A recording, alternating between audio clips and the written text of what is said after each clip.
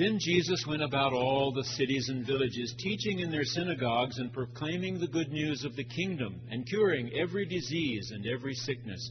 When he saw the crowds, he had compassion for them, because they were harassed and helpless, like sheep without a shepherd. Then he said to his disciples, "The harvest is plentiful, but the laborers are few. Therefore ask the Lord of the harvest to send out laborers into his harvest." Then Jesus summoned his 12 disciples and gave them authority over unclean spirits, to cast them out and to cure every disease and every sickness. These 12 Jesus sent out with the following instructions: "Go nowhere among the Gentiles, and enter no town of the Samaritans, but go rather to the lost sheep of the house of Israel. And as you go, proclaim the good news. The kingdom of heaven has come near. Cure the sick, raise the dead, cleanse the lepers, cast out demons. You received without payment, give without payment." This is the word of the Lord.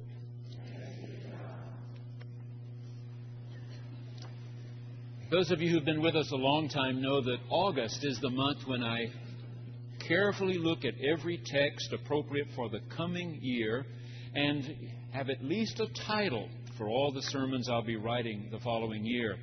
So last August, when I was pacing around in my office up there for several days, reading one of the texts and reading it and putting it on my desk and pacing and walking and thinking, what might I be saying about this next June 17th? I kept looking at the words, and he healed every sickness and every disease. And he said to the 12, "I'm giving you authority so that you may heal every sickness and every disease." It was hot, 103 degrees here in Tulsa. And I remembered when it was that hot in Texas when I was a boy. I would be taken out to my grandmother Biggs's place to help her on the farm. They'd had to sell off part of the farm to make it through the Great Depression. By this time, my grandfather had died just before I was 2, and my grandmother was trying to keep up the 50 acres she had left best she could. She needed help. So even when I was 6 and 7 and 8, I was taken out to her little farm to help her. She always cooked for us, and I remember at supper time, she would have vegetables. And sometimes if the new crop hadn't gotten ready yet, we were eating the root crops from the year before that had been kept under straw in the smokehouse. Turnips, that sort of thing. And she would say to me, "Eat your turnips now, boy. They will cure whatever ails you." And when it was really hot and we were working out in the field, she always wore one of those big bonnets, homemade, that kept the sun off of her face and her neck. And we'd get in the shade of a tree, and she'd pull that bonnet off. You could see her hair was wet from sweat, and she would say, "Let's go to the well and draw us a dipper full of fresh well water. It'll cure whatever ails you." So when I read this text, I thought about that. Wow, wouldn't it be wonderful to be with Jesus, who could heal every sickness and every disease? 4 things to think about. Number 1, when Jesus saw the crowds, he was moved with compassion. The word compassion comes to us from Latin. Cum, which is with, passus, which is suffering. But we would say it in reverse order: to suffer with. When Jesus saw the crowds, he suffered with them. He empathized. He felt what they were feeling. This is such an important part of the gospel. He felt what they were feeling. Late Thursday, Gail and I went down to check on my mom in Texas. My brother and his wife have decided they want to buy this little family farm, and my sister and I have agreed to that. My mom will never be able to live there again, and so we were helping clean out all these personal things of my mother and father, going through them. My mother is not dead, but she's living in an assisted living center now and is very far along in her dementia. So we were going through all these different things, and of course it brings back all kinds of memories. I knew what we were going to be doing this weekend, and so when I wrote the sermon earlier in the week, it was on my mind, on my heart. I was thinking about July revival. We're just 2 weeks away now. And I was remembering revivals in little home church where I grew up, how the boys would play tag out around the front of the church late before the services were getting ready to start. And finally, when one of the men would give a little whistle and it's time now, and I'd go running into the church. My grandmother Big sat down close to the front because she didn't hear so well the last years of her life. She sat right down close to the front, and she always saved a seat for me, and I'd go rushing in and sit by her, and I could feel the sweat running down my back, from having played chase for the last 30 minutes. But often, just outside the windows, there was a new, fresh grave. Someone in the community had died, and the little cemetery was just right there. Fresh flowers now being baked by hot August sun. Or we'd hear about somebody who was sick, someone we should all be praying for. All kinds of disappointments and frustrations, and this one lost his job, and that one didn't get hired, and that one got passed over for a promotion that he thought was going to come to him or to her, and so on. And so as I thought about this early in the week, I thought, now, what would we have sung that would have conveyed this idea that when Jesus saw the crowds, He was moved with compassion. He suffered with them. I thought of one. We used to sing, "Does Jesus care when my heart is pained too deeply for mirth or song, as the burdens press and the cares distress and the way grows weary and long? Does Jesus care when my way is dark with a nameless dread and fear, as the daylight fades into deep night shades? Does He care enough to be near? Does Jesus care when I've tried and failed to resist some temptation strong, when for my deep grief there is no relief, though my tears flow all the night long? Does Jesus care when I've said goodbye to the dearest on earth to me, and my sad heart aches till it nearly breaks? Is it aught to Him? Does He see?" And we would sing, "Oh, yes, He cares. I know He cares. His heart is touched with my grief. When the days are weary, the long nights dreary, I know my Savior cares." Number two, when He looked at them, they looked harassed, helpless, like sheep without a shepherd. They needed someone who felt with them, who cared about them, who could do something about their predicament. Needed someone bigger who could do something. My most recent issue of New Yorker magazine arrived, and I noticed that there were a series of articles, this most recent edition, called Summer Movies. Different writers with the New Yorker magazine had been asked to reflect on summer movies. And I assume someone told them, think back when you were a child, because that's what all of them had done. I read all the articles about these summer movies, but one I liked in particular was written by a writer named Gary Steinbrot. He was writing about 1985. He said it was the summer he became a man. He was bar mitzvahed. It was a long springtime of study, of questions and answers and questions and answers. And finally, that great day when all of his closest family were present at the synagogue, and he was called forward to the bema to read from the Torah scroll. And then it was summer. School was out, and the family could go to a cabin up in the Catskills where other Jewish families like to go. But he said, this was a significant moment for me. My faith community and my family were saying, you've been a little boy. Now you've become a man. The Jews have long believed that crucial time is when you're about 12 or 13. We have confirmation for our youth when they're 12, 13 years old. A review of everything they've learned about our faith up to this point. And that was what had happened to him in bar mitzvah. So he said, I was thinking about childlike things and grown-up things, and I realized for the first time, I think, that my grandparents were getting old. They were getting old. I noticed that things we had always done up in the hills in the summer, they didn't do so well. Didn't walk as fast, didn't walk as far. Slower getting up, slower sitting down. Not able to participate in as many things as they had before. And we went to see a movie called Cocoon. Remember it? It's been 22 years ago. Don Amici starred. This was about a retirement village down in Florida, and aliens from another world have come to Florida. And they promise to these older people, you can go home with us and never be sick again and never grow any older than you are now. And Don Amici fell down on the floor and started breakdancing. Remember that? And Wilford Brimley went absolutely crazy. But hear this young man writing about what that summer meant to him.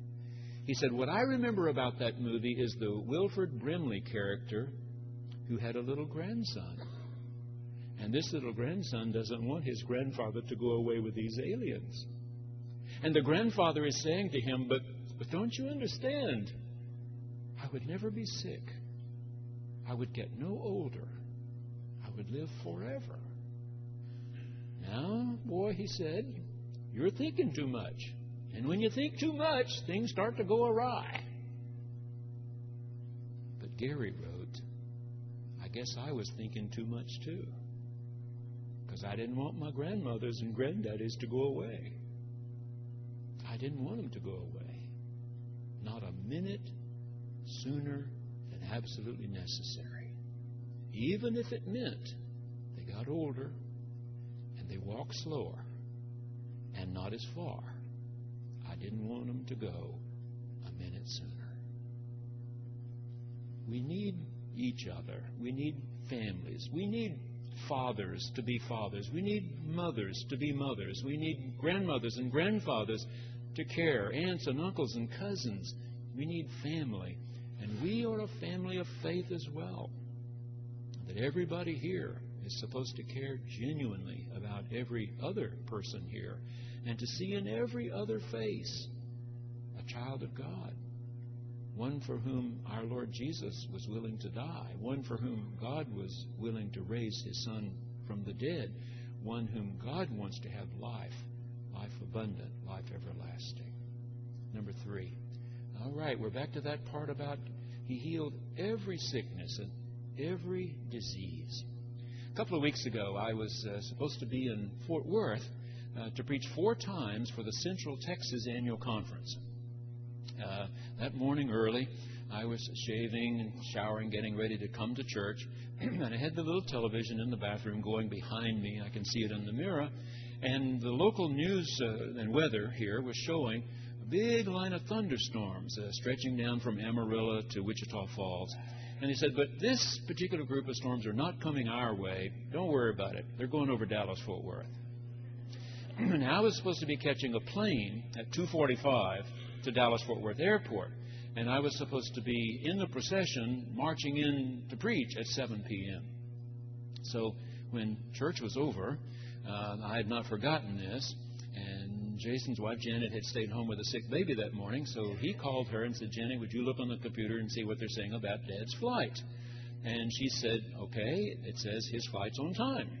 So I went on to lunch with my family. Just before we got through, Trey said, well, maybe we should check one more time, Dad. And so he called American Airlines, and they said, your flight's right on time. So I gave everybody a quick hug, and I rushed out to Tulsa Airport. I parked my car, got on the shuttle, got inside the terminal, went over to the locator there and punched in my numbers, and it printed out that my flight was already more than an hour late. And I asked the woman behind the desk there, how good is that number? And she said, probably not very. We don't have any problems here in Tulsa. You can see the sun shining. But they backed up traffic into Dallas-Fort Worth now by 2 to 3 hours. I said, give me a credit on my ticket. I've got to drive to Fort Worth. And so I grabbed my bags, and I got on the shuttle, and I got to my car, and I called Gail. I'm driving, and I called the person who was supposed to be meeting me at Dallas-Fort Worth Airport and said, I'm driving. Trey had said, Dad, I made that drive not so long ago. If you go through Oklahoma City, there's not a stoplight between Tulsa Airport and downtown Fort Worth. He was right. I drove 300 miles. This was 2:15 by the time I left here. I was in the procession ready to walk in and preach at 7 o'clock in Fort Worth. As I started down the aisle, processing with their choir, here was a man standing right on the aisle who had been a part of my church in Beaumont 35 years ago. He and his family now live in the Fort Worth area. He was not a delegate to annual conference. He had seen the write-up in the paper and he'd come to hear me preach. Well, I preached 4 times. He was there every time, sitting right on the aisle. As I would come in, he would just reach his hand out and touch me as I went by. And when I came out, as we recessed after each of the services, he was giving me one of the, that was good. That was good. At one of the punch and cookie times after the service, Ken had come up to me and said, wow, I love to hear you preach again, and so on. I remember a story you told 20 years ago when I heard you once about a fellow. He was a professor in Montana or somewhere. And I don't remember all that story, but I love that story. Do you still tell people that story? And I said, I haven't told that story in years and years, Ken, but I remember what you're talking about, of course. Well, anyway, I came back home, and as I started putting this sermon together Monday, Tuesday, Wednesday, I thought about what Ken had said. And so I Googled in the name on my computer, and here came the write-up. Jess Lair, that was his name. Jess Lair was a very successful public relations man in Minneapolis, Minnesota. He had a wife and 4 children. They had a beautiful big 5-bedroom home. He and his wife drove very expensive automobiles, doing great. And at 35 years of age, Jess had a major heart attack. He was really frightened for about a month, and then he went back to his old habits, and 3 months later, he had another massive heart attack. Now, this was in the mid-60s, long before we know all the things that we've learned about heart attacks since then. His doctors said, if you do not change radically the way you're living, you will not live to be 40. They scared him for sure that time. And so Jess and his wife talked about it. They decided they better sell this business that was demanding of him. He was putting in 16, 18-hour days. Sell the business. Sell the big, expensive house with the huge payments. Sell the 2 expensive cars. And let Jess see if he could save his life. He quit smoking, quit drinking, quit working 16 and 18-hour days, went back to college. He wasn't a spiritual man. He said, nobody ever talked to me about God. Nobody ever taken me to Sunday school or church. I thought maybe professors in a college know. So I picked liberal arts, college, humanities courses, started taking psychology, got a master's degree in psychology, a doctoral degree in psychology, and decided he wanted to teach psychology. Now, he'd been reading other things during this time. He was watching his diet. He was exercising more. But he'd also read in one of these government surveys that according to the most recent census at that time, people in America didn't seem to live longest in little bitty rural areas or small towns, nor the biggest cities, but in communities between 25,000 and 75,000 population. Furthermore, people seemed to live longest in the United States, not when they were right on the coast or right in the great grassy Midlands here, but when they lived in sight of mountains. So Jess said, I'm looking for a teaching job in a college in a community that has somewhere between 25,000 and 75,000 people where you can see a mountain through the kitchen window. And he took a job in Bozeman, Montana. Moved his family from Minneapolis to Bozeman, and he started teaching. But in one of his night courses, the first semester, he had an older man in his class who waited around one night till everyone else had left and then said, Dr. Lair, I've been listening carefully to you for about 8 weeks now, and I believe you're afraid you're going to die. And Jess said, well, I didn't notice it's being so apparent, but yeah, you're right. I am afraid I'm going to die. And the man said, well, guess what? I know I am, so you and I've got a lot in common.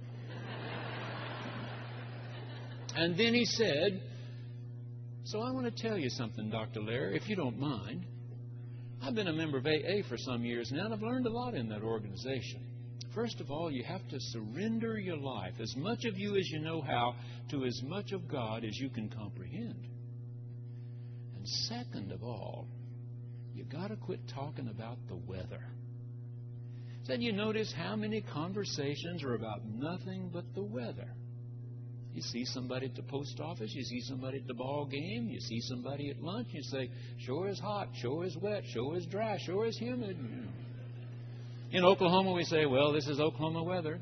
We were in Carthage, Texas yesterday, and you know what my family says? Well, this is Texas weather. Tomorrow night, I'm going to be over at Mount Sequoia in Arkansas. They'll be saying, well, that's Arkansas weather. Doesn't matter where you go. It's wet, too dry, too what. Well, he said to Jess, now, Jess, that's what most people talk about, but you and I don't have time to waste time. Let me tell you what I've learned. I've learned that if you will come at somebody right from your deepest heart, 4 out of 5 will break and run. But the one who stays is worth talking to. Now, you don't need a lot of people who will come back to you from their deepest hearts. 3, 4, 5. If you got 3 or 4 or 5 people who will listen to you when you come right from your deepest heart and come back to you from his or her deepest heart. That's all you need. And I'll be one for you. You just need 3 or 4 more. Well, Jess listened. And he started doing what this man had told him to do. And Jess wrote his first book. I ain't much, baby, but I'm all I've got. But the point of the book was, I may not have much to bring to you, but what I bring will be the real Jess. You can count on that. What I bring will be the real Jess. You and I will not talk about the weather. And Jess learned. His next book was, I ain't well, but I sure am better. And his third book was, Ain't I a wonder? Ain't you a wonder too? And then he wrote, I don't know where I'm going, but I ain't lost. I love that. Because what Jess was learning is he can heal you. He can make you well. It may not be as quickly as you want. It may not be as dramatically as you would hope. But he can heal you. He can make you well. He can make you whole. Number 4. Then Jesus said, guess what? I want you to do that for everybody you meet. That is, help make them whole. I want you to do what you can do to help make them whole. And then he ends this by saying, and you don't need to be paid. You didn't pay for what you got. Dr. Eugene Peterson says that means freely you received, freely give. Mary Jane Clark has written that she and her husband wanted to go on vacation to Africa. There were places they wanted to see. And when they told their pastor they weren't going to be around for the next 3 weeks, they were going to Africa, he said, oh, please, if you're anywhere near Zaire, go and see the little clinic that you've been helping support this last number of years. So they could work that out, and they went to Zaire, and they saw this little clinic. It was primitive, of course. It wasn't not a major American hospital, but it was a little clinic doing good work. She said she and her husband were being shown around this little clinic by the physician there, and he led them into one little ward of children. There was a little boy there who was almost lifted out of the bed by heavy traction pulling on one of his legs. Now, she said this traction didn't look like it would in this country. If we have traction on somebody, you have really nice chrome-plated weights, 1 pound, 2 pounds, or whatever. This had 2 bricks tied to the end of a rope, but it's doing the same work. A little pulley and a pin in this kid's leg. And the physician said he had a terrible leg break a few months ago. The leg was not properly set. And as he started to get well enough to walk on it again, his mother and father saw that he was walking strangely, that his legs were not the same length as they had been before. And so they invested everything they had to bring him halfway across Zaire to our little clinic. And we've reset his leg, and we've got this traction on it now, and he's going to be great. He's just going to be great. What is your name? She asked the little boy. And the doctor spoke to him in his own tongue, and the little boy responded, Uwandi. Uwandi was his name. And then they noticed that in his hand he had a little plastic blue fish. And the physician said to them, "One of the missionaries' children gave that to him. I would guess it's the only toy he's ever had in his life. He just holds on to it all the time." The next morning, Mary Jane and her husband decided they would make one more little trip through the clinic, speaking to people they'd met the day before they flew on to their next destination. And as they walked into Uwandi's room, they saw that another little boy had been put in the bed right next to his, and the doctor told them this little boy had cried half the night.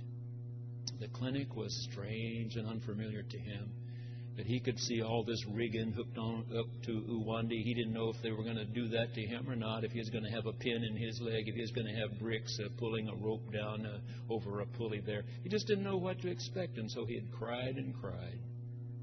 And finally, little Uwandi reached as far as he could across one bed to the other and handed that child his little blue fish.